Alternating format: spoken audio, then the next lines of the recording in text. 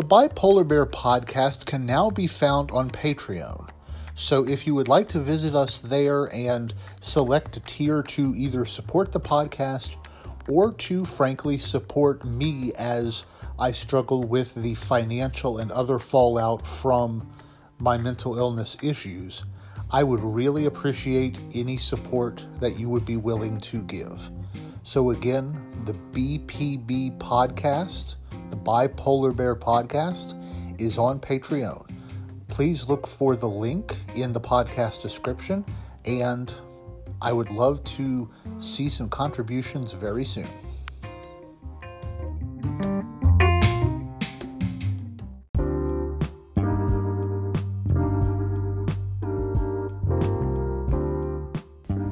Hello everyone, welcome to the second episode of the Bipolar Bear podcast.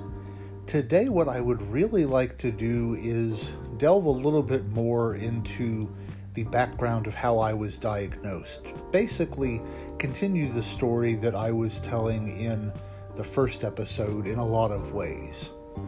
And so I'm going to do that here in just 1 second, and if you have any questions or want to contribute your own experience, I will mention about how to do that at the end of the podcast.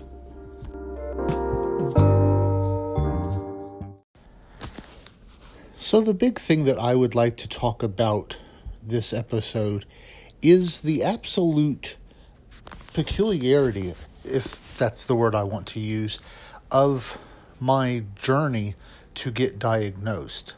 I honestly don't know a lot of people with bipolar and other mental illnesses to know if they have similar experiences, but I went through every doctor, every combination of doctors, things such as my family practice physician, even 2 or 3 neurologists. To be very honest, I lost most of my savings paying neurologists who were trying to figure out what was quote-unquote wrong with me. At one point, they thought I had multiple sclerosis. They thought I had lupus.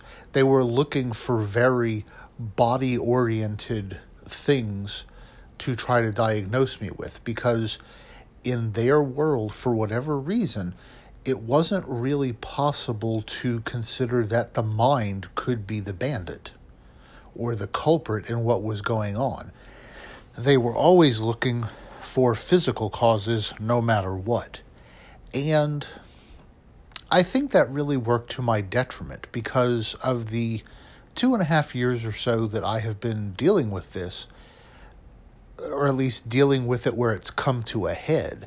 The first year of that was being bounced around to doctors of various stripes who were running all of these very expensive tests. One of them even wanted to do a spinal tap, and yet they weren't doing it because it was leading them to a diagnosis.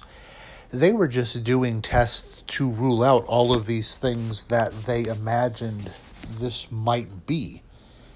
And that was very stressful, because in one way, every test that you get back negative is like saying, great, I don't have multiple sclerosis or lupus or name whatever rare and random disease they were looking for. At the same time, every instance in which they say, we don't find a positive result for you on that test, means that you still don't know what is wrong, and you're still faced with having to pay more money and take more time and more resources to put toward a mysterious diagnosis. The way that I actually really got set as straight as I am today, and I may have mentioned this during the first episode, but it's worth revisiting for a second at any rate. I was fortunate that I had an emergency room doctor during one of my visits for pseudo-seizures surmise that because they were not epileptic seizures, that maybe there was a mental health component to them, and treated them with Xanax as opposed to other methods that you would use for legitimately epileptic people.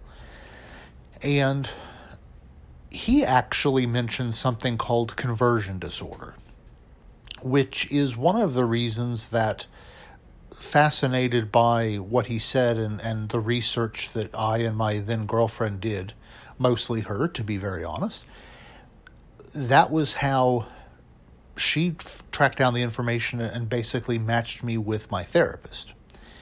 And really that was on the setup that maybe one of the things that could be done for conversion disorder was EMDR therapy. I have not ended up doing that with either of my two. I currently have two therapists. Maybe we will in time. I can't answer that. My future with my ability to make plans is very nebulous right now because I have more bad days than I have good. But EMDR was actually how the reason, I guess you could say, we sought out the particular person we did. And she has been wonderful. So has my other therapist. They both serve different functions. One, the one who has been with me the longest, is much more trauma-oriented, and the other is much more, as I like to say, putting out fires. So here we're going to take just a couple of seconds of a break and then come back and continue this discussion.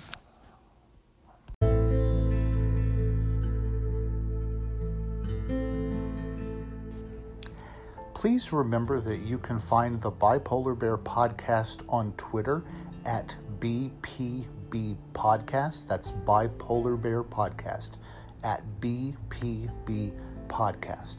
I hope to hear from some of you soon with topic suggestions of how to make the podcast better, or to talk about anything bipolar or mental health related.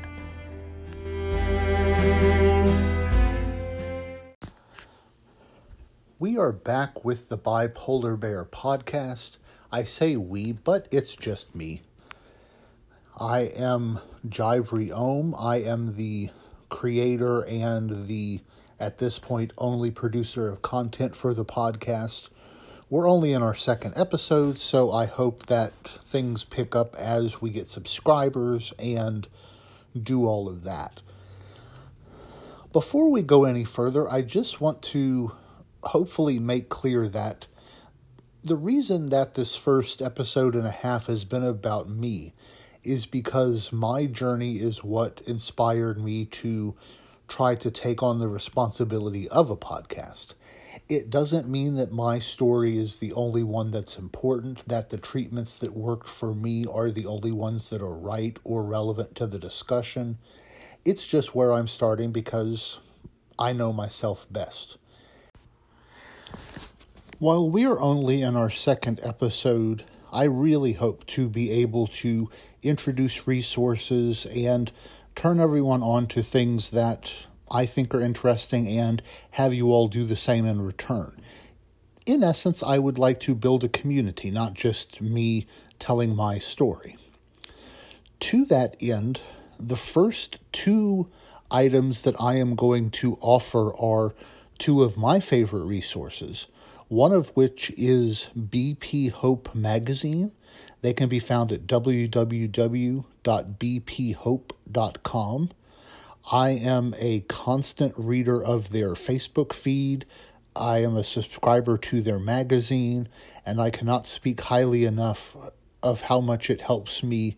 Even, I'm bipolar too, but even with people that are bipolar 1, a lot of the articles are very relevant, or there's a good amount of things I can pick out of it that will help me along.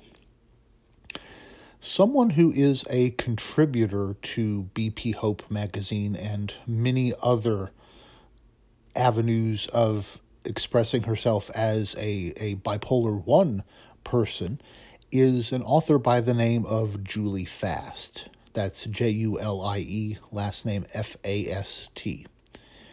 I have been delving into her books and really enjoying them. They're really proving useful to help me come to terms with my diagnosis.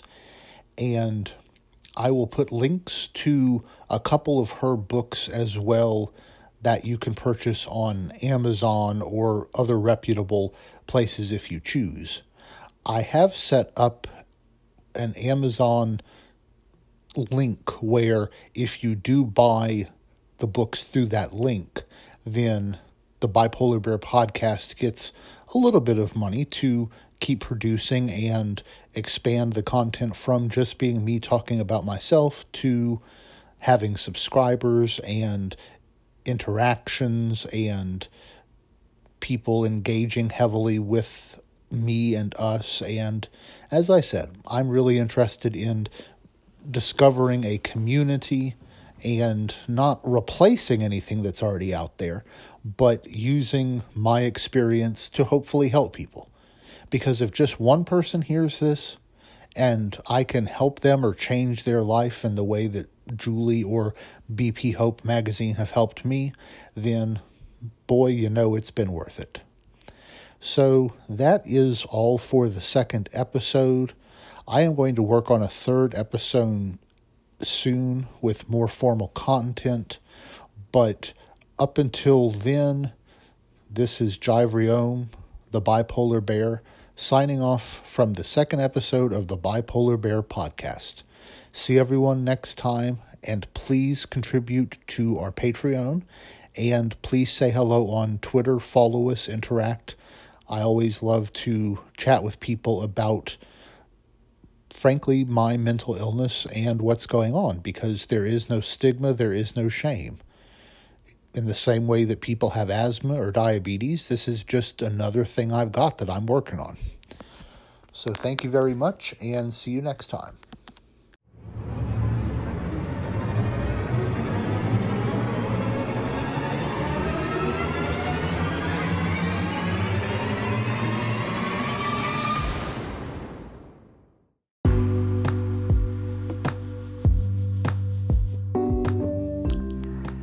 This podcast and all its contents are copyright 2019 Jivery Ohm Publishing.